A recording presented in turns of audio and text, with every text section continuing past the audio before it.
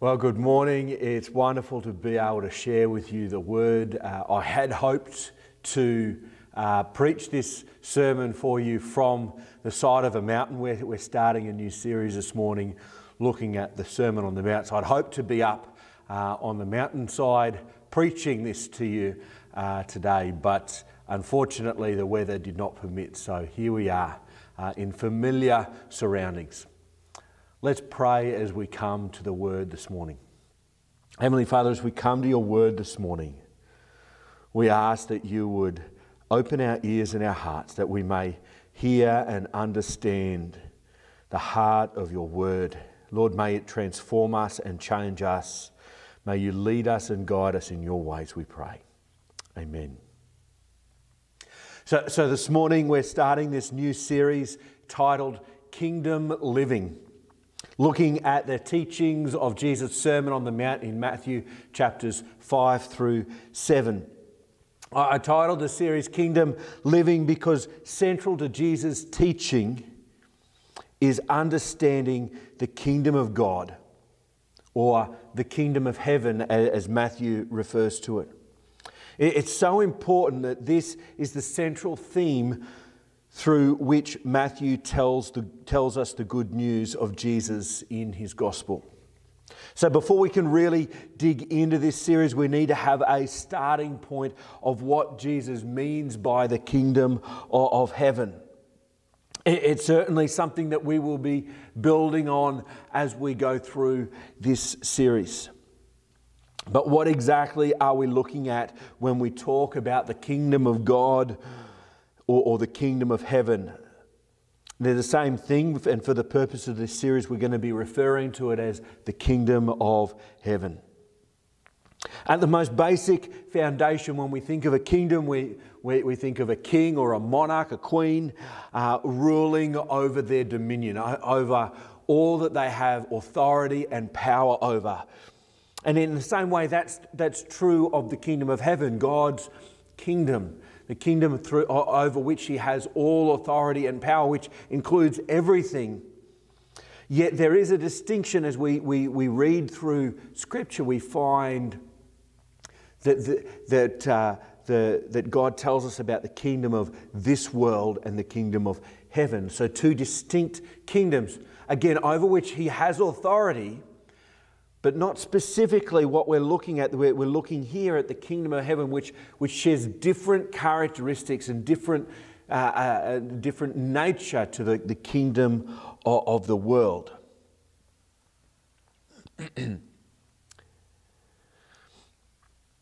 When we think of the kingdom of the world, all that is involved in that is the impact of sin and the consequences of sin, which rule over the world. We're told that Satan himself is the prince of this world. And so while ultimately God has control over it, when we look around, we see the brokenness, we see the dysfunction, we see the sinfulness within this world, the death and the corruption of God's creation. That's not a result of God's kingdom. That's a result of man's sinfulness. So the kingdom of heaven is distinct from the kingdom of the world because the ways of the world are defined by the rejection of the ways of God's kingdom. The kingdom of heaven then represents the dwelling place of God and his relationships with those who are a part of his kingdom. The kingdom of heaven is represented by God's righteousness and his holy ways. We see this not simply as something that is unattainable and rubbed in our faces, but in contrast to the ways of the world. This is God's preferred way of living, the way he created us to live and intended us to live, the way he desires to engage with us in relationship and to live life to the full. And while we acknowledge that living perfectly in God's way is impossible for us this side of eternity, though through God's grace, Jesus has made it possible for us to enter into a relationship in the here and now, which then continues into eternity. A relationship through which we are transformed by the work of the Holy Spirit in our lives, where we are redeemed by the blood of Jesus and we are found righteous before God, not through our own deeds, through our own works or our own achievements, but by His grace. This is the kingdom of heaven in a rough kind of a sense. And it brings me to the last point that I want to make about the kingdom of heaven. You see, the kingdom of heaven is here now. It came with the coming of Jesus to open the gates, open the doorway for us as mankind to enter back into a relationship, a personal, intimate relationship with the Father. But it's also not yet. The kingdom of heaven came with Jesus, but it will be fulfilled in its fullness on His second coming. We know from the book of Revelation, when the kingdom has come in its fullness, there will be no more sickness, there will be no more weeping, there will be no more pain or death, there will be no more sin in God's kingdom. So what is the kingdom of heaven now? What can we expect from the kingdom of now? And this is where we kick off our series this morning. I've titled this message, A Portrait of Kingdom Living. As we look at what are commonly referred to as the Beatitudes, we don't simply see a list of things that we should be doing or attitudes that we are supposed to have. We see the brushstrokes of a portrait of the kingdom of heaven being painted before us, a description of what it's like to live in the kingdom of heaven now. It's essentially what we can expect to see and experience, to know and to grow in as we live together with God in the kingdom of heaven. Conversely, if we find ourselves rejecting or stubbornly refusing these things, these norms, these fundamental aspects of the kingdom of heaven to be growing in our hearts, or be willing to pursue them as we pursue Jesus, it might give us pause to consider how willing we really are to be a part of God's kingdom, and perhaps how much we might prefer to dwell in the kingdom of the world. These can be tension points within our life and within our faith. They can be seasons of growth, or as with the rich young ruler, a measure too great for us to surrender to. A step too far where we're not willing to go. So, if you're willing, let's jump in. If you have your Bibles with you, turn with me to Matthew chapter 5. We're going to start in verse 1. Seeing the crowds, he went up on the mountain, and when he sat down, his disciples came to him. Just pause right there for a second. Let me explain what's going on here. So here we find ourselves somewhat early in Jesus' ministry.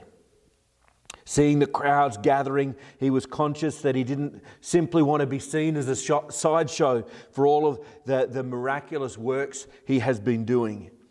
So he withdrew up to the mountainside. This would have been within the region or around the region of Galilee. And there we see that his disciples came to him. His desire was to teach them, to help them grow in their understanding of their relationship and their covenant with God. The reference here to disciples is not exclusively the 12 disciples that we see throughout the Gospels, but much broader than that. This is in Matthew's Gospel, he's showing us that this is happening before he has called all of his disciples to come and follow him. And so we know throughout the Gospels that aside from the 12, there were many, many, many more who wanted to follow Jesus and did for periods of time. They followed him. They sat under his teaching. They learnt from him. And so this is what we find that separated from the masses who had come to see the sideshow, the carnival act of Jesus miraculously healing. We see the faithful disciples, those who genuinely, authentically want to follow him and learn from him, follow him into the mountainside, away from the conveniences and the comforts of the towns, to hear him teach. We pick up in verse 2.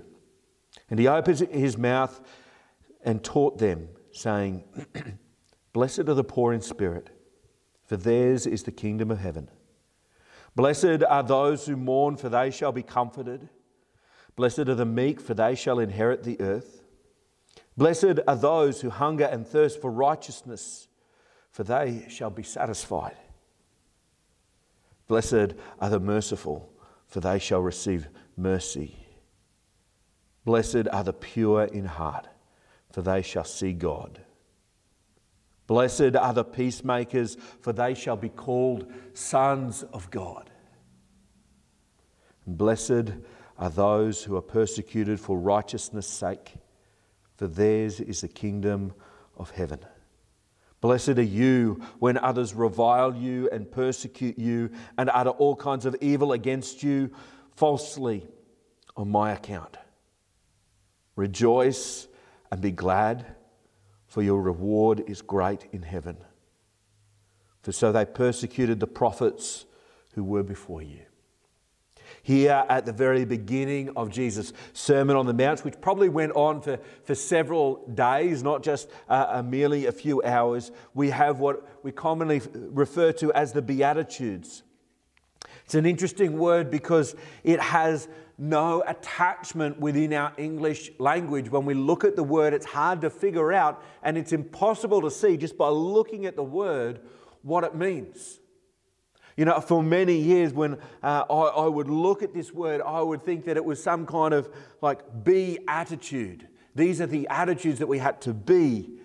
But in reality, this word Beatitudes comes from the Latin beati, which means happy or blessed. So we might more accurately call this section of Jesus' Sermon on the Mount the blessings.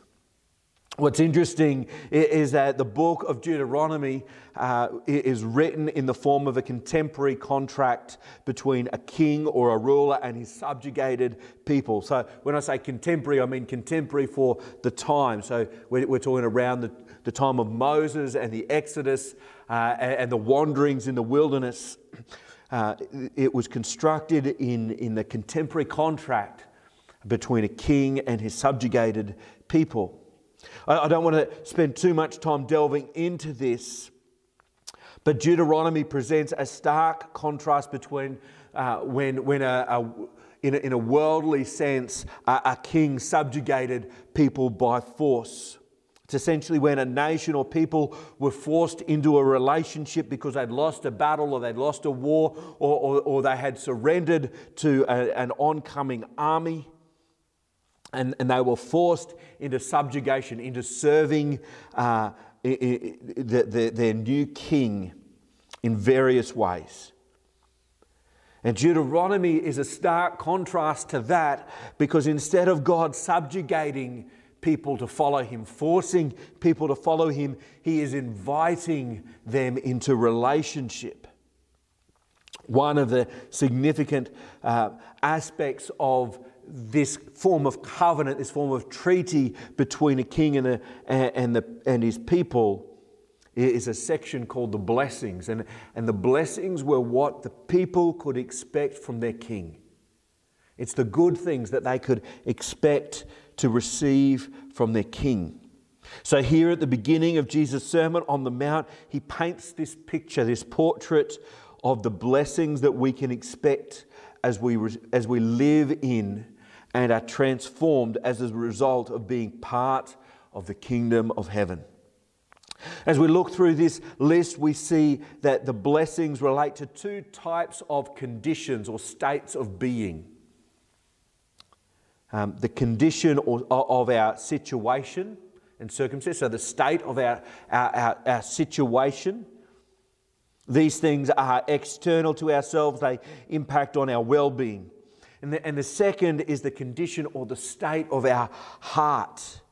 That is our attitudes, our motives and desires from within ourselves. So as we look through this list, we may see that some of these circumstances are more evident in our lives and in our hearts than others. And that's okay.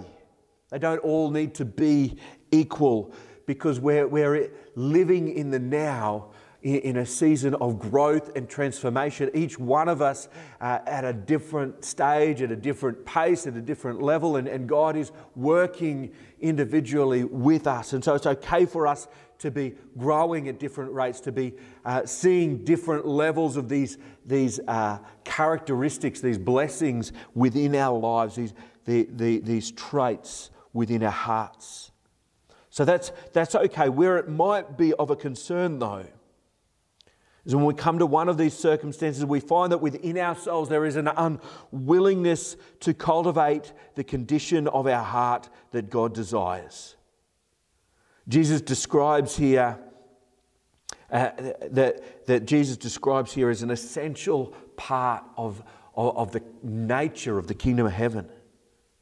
So let's work our way through, let's break them down, and as we go, think for yourself. Take some time to think whether or not you think that this blessing is related to our external situation or circumstance, whether it's a condition of our circumstance, related to a condition of our circumstance, or related to the condition of our heart, the shape of our heart. So here we go. Verse 3, "Blessed are the poor in spirit, for theirs is the kingdom of heaven." Here we begin with the poor in spirit. This is perhaps the most significant, I think, of all of the Beatitudes, of all of the blessings. I've struggled to wrap my head around this one for many, many years. Does it mean someone who chooses or lives a life of poverty, who willingly goes without? Blessed is the person who has very little. That might make sense when we see some of Jesus' other teachings, like the widow's mite, and in contrast to that, the rich young ruler who could not give up his material possessions, and that was a significant blockage for him getting into the kingdom of heaven and being a part of the kingdom of heaven. And where Jesus tells us to store up for ourselves treasures in heaven, not treasures on earth. But I think that this view of the poor in spirit misses a significant part of it, and that is being poor in spirit. So what does that mean? What does it mean for us to be poor in spirit? Put simply, it means to recognize, to acknowledge that I am spiritually bankrupt. In other words, Jesus is saying, blessed is the one who recognizes that there is nothing that they can contribute to their spiritual righteousness. Their spiritual goodness account is not just empty, but beyond deficit. It is completely bankrupt. There is nothing that I can contribute. There is nothing that I can give God to show any form of righteousness in my life. I'm completely spiritually bankrupt. The blessing for this person is quite simple. They're the ones who have a place in the kingdom of heaven. They're the ones, Jesus says, get a place in the kingdom of heaven. Conversely, if you consider yourself to be a pretty good person, that you try to do the right thing, that you keep the law, and that and all of that should grant you some kind of favour, some kind of advantage in God's eyes, you're sorely mistaken. Only those who can reckon with the helplessness of their condition, of their heart and their own sinfulness, and can acknowledge before God that they are helpless. And only by God's grace and Jesus' sacrifice they can be saved. Jesus says, then you are blessed, because then you can belong to the kingdom of heaven. This first one is not a condition of circumstance. It's a condition of our heart. It's not about being physically poor and bankrupt, but it's about being authentically humble in our hearts, acknowledging our brokenness and our sinfulness. And that doesn't change. The moment you give your life to Jesus, it doesn't change the fact that in and of ourselves, we are spiritually bankrupt. Every day. But by the grace of God, we stand only righteous through Jesus. There is an old little joke often that makes its way around churches where someone might say, "How are you going?" And you say, "Oh yeah, I'm good." And then the retort is, do you know what the retort is? Nobody's good but Jesus. Nobody's good but Jesus. And nobody's good except for because of Jesus. So not a condition of our circumstance, but a condition of our heart. The second blessing, verse 4, "Blessed are those who mourn, for they shall be comforted." There are many occasions in our life where our situation or our circumstance just breaks us. When we lose a loved one, when we suffer a significant injury or loss, when life just gets tough and overwhelming. Here, Jesus promises that we have more than just this empty hope. We have the promise that the Almighty God, Creator of heaven and earth, is there to comfort us, to comfort you in your moment of need, in your moment of grief. I want you to really grasp this for a moment. What Jesus is saying here, that when life gets too much, when life is overwhelming, when grief is just a cup overflowing in your heart and you just feel broken, the arms of the Almighty God, who in the blink of an eye created the stars in all of their splendor, in their vast array across the galaxies, across the sky, those arms, those very same arms are there to hold you. His hands are there to guide you, and His word is there to comfort you. We see this beautifully reflected in David's Psalm 23. "The Lord is my shepherd, I shall not want." God Almighty, immortal, invisible, God only wise, Creator of heaven and earth, the Ancient of Days, is my shepherd. He walks beside me. He guides me. The Lord is my shepherd, I shall not want. He makes me lie down in green pastures. He leads me beside still waters. He restores my soul. He leads me in paths of righteousness for His name's sake. Even though I walk through the valley of the shadow of death, I will fear no evil, for You are with me. Your rod and Your staff, they comfort me. You prepare a table before me in the presence of my enemies. You anoint my head with oil, my cup overflows. Surely goodness and mercy shall follow me all the days of my life, and I shall dwell in the house of the Lord, the kingdom of heaven, forever. There is a great promise that God knows us and cares about our situation. He cares about our circumstance. He cares about the heaviness in our hearts.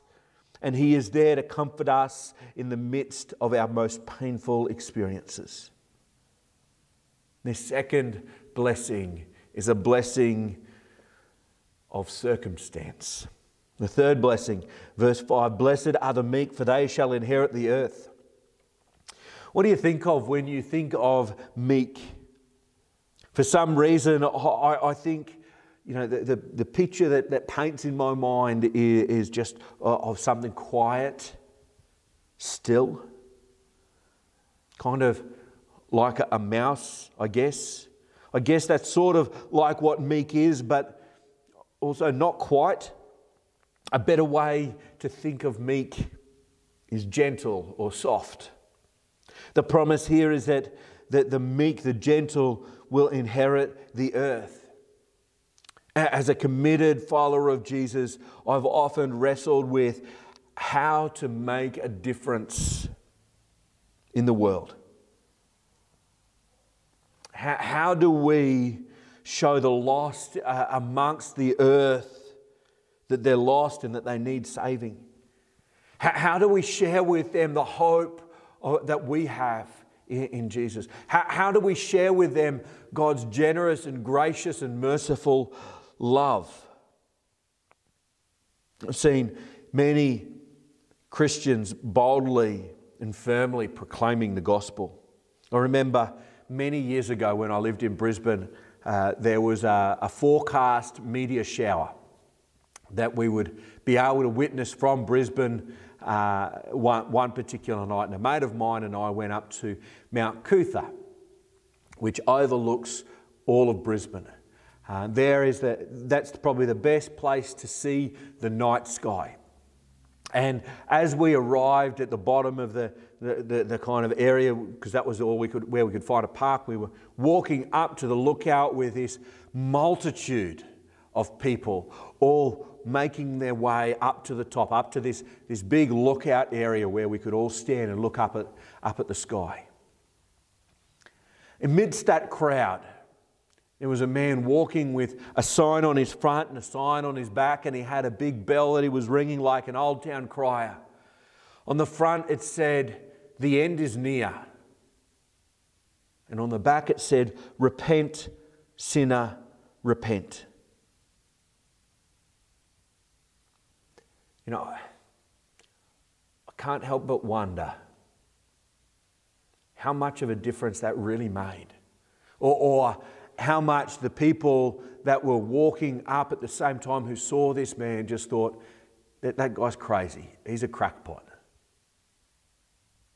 The message that he deeply desired to share had no traction. It was bold, but it was cold. I've seen other Christians with the best of intentions coldly quoting scripture at people, while others seem to enjoy the fire and brimstone approach. You know, let's scare them into heaven. While a lot of what they say is indeed right and true and biblical, the end is coming. It is coming, as Jesus said, like a thief in the night. Hell does await sinners. I think that what Jesus is showing us here is that there is a better way to show the lost. That we are not saved to a cold eternity of being shamed and scared, but we are warmly invited to receive God's grace and God's love. It's not enough to simply shout the truth at people.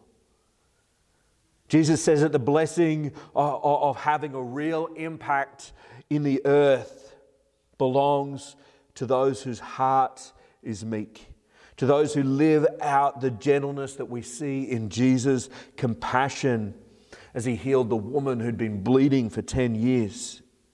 The way he spoke to the woman caught in adultery. The way he treated Zacchaeus, the tax collectors. In fact, the way that he treated all sinners with gentleness, with tenderness, with compassion. These people weren't his friends. They weren't the people who had given him lots of things, who'd looked after him, who'd done things for him. These were the people who stood in their lives completely opposed to everything that he valued. And he showed them a better way. He showed them through love and compassion God's way. There's a reason we see gentleness as the fruit of the Spirit, and a reason that Paul encourages in Philippians 4 when we're anxious to let our gentleness to be evident to all. Gentleness is a trait of the kingdom of heaven and a condition of our heart that we should see growing ever more increasingly. The fourth blessing. Blessed are those who hunger and thirst for righteousness, for they shall be satisfied. Oh, I love this one because one of our core values as a church is transformation based on sound biblical teaching. Transformation based on sound biblical teaching. Here Jesus shows us that as an active participant in the kingdom of heaven is that we will have a growing hunger and thirst for His righteousness. And the promise here is that the more we hunger, the more we will be satisfied. It's an extension on Jesus' teaching in John 6:35, where Jesus said to them, I am the bread of life. Whoever comes to me shall not hunger, and whoever believes in me shall never thirst. And again, we see this process of continual transformation in 2 Corinthians 3:18, where Paul writes, and we all with unveiled face, beholding the glory of the Lord, are being transformed into the same image from one degree of glory to another. For this comes from the Lord who is Spirit. As we hunger and thirst for more of God's righteousness, to know God more deeply, He does not turn us away. He does not leave us hungry. He satisfies that hunger. He meets us where we're at to grow us and transform us. This again is a condition of our heart. Do we long and desire for more of Jesus, for more of God and for more of His Word? The fifth blessing, blessed are the merciful, for they shall receive mercy. This one is key because we see that here the nature and desire of those in the kingdom of heaven is to grow and become more and more like God, to be continually transformed again, once again, into His image. For us to know God, we have to be prepared to live God's way and to love like God loves. Mercy is something that is granted to patiently withhold judgment so that grace can play its part. Without mercy, there is no opportunity for grace. We see this same idea pop up in a few weeks when we look at the Lord's Prayer, and we see this command to forgive. A command to forgive, because if we don't forgive, it disconnects our heart from God's heart. And there's no way that we can grow and we can know God and to know His heart and to know the fullness of life that He desires for us if we disengage from God's heart. If we want to know God, if we want to grow in His love, if we want to know His righteousness more and more, if we want to live life abundantly, as Jesus said, life to the full, we need to engage in God's heart, and that is mercy. Blessed are the merciful, for they shall receive mercy. The sixth blessing follows on, and if you like, builds on this one. Blessed are the pure in heart, for they shall see God. Through practicing God's mercy, God's grace, God's forgiveness, God's patience, we see more and more the heart of God. We see more of who He is. The blessing for those who are willing to surrender their hearts, to surrender their hurt, their bitterness, is that they will see God more clearly. They will recognize the hand of God at work around them. David shares a little of this sentiment in Psalm 24. Who shall ascend the hill of the Lord? And who shall stand in His holy place? He who has clean hands and a pure heart, who does not lift up his soul to what is false and does not swear deceitfully. He will receive blessing from the Lord and righteousness from the God of his salvation. Such is the generation of those who seek Him, who seek the face of God. The sixth blessing, again, is directed towards a condition of our heart. The seventh blessing comes in verse 9. Blessed are the peacemakers, for they shall be called sons of God. I've just said that the sixth blessing builds on the fifth blessing, but Another way to look at it would be that they're digging deeper and deeper and deeper into the heart of God. And that's what we find here with the seventh blessing. We're going deeper into God's heart. When we look at God's plan, God's big and ultimate plan, it's a plan for the redemption of creation, the reconciliation of mankind to Himself. If we are to be followers of Jesus, if we are to be God's children, co-heirs with Christ, if we are to be His ambassadors, His representatives, then it stands to reason that our heart should be turned towards God's plan, to reconcile where there is conflict, to heal where there is hurt, and to comfort where there is pain. Being a peacemaker, again, is a condition of our heart. Finally, we come to the last blessing. This one comes in two parts. In verse 10 we see, "Blessed are those who are persecuted for righteousness' sake, for theirs is the kingdom of heaven. Blessed are you when others revile you and persecute you and utter all kinds of evil against you falsely on my account. Rejoice and be glad, for your reward is great in heaven, for so they persecuted the prophets who were before you." The first part of this, Jesus speaks generally of those who are persecuted, and then He doubles down and personalizes it.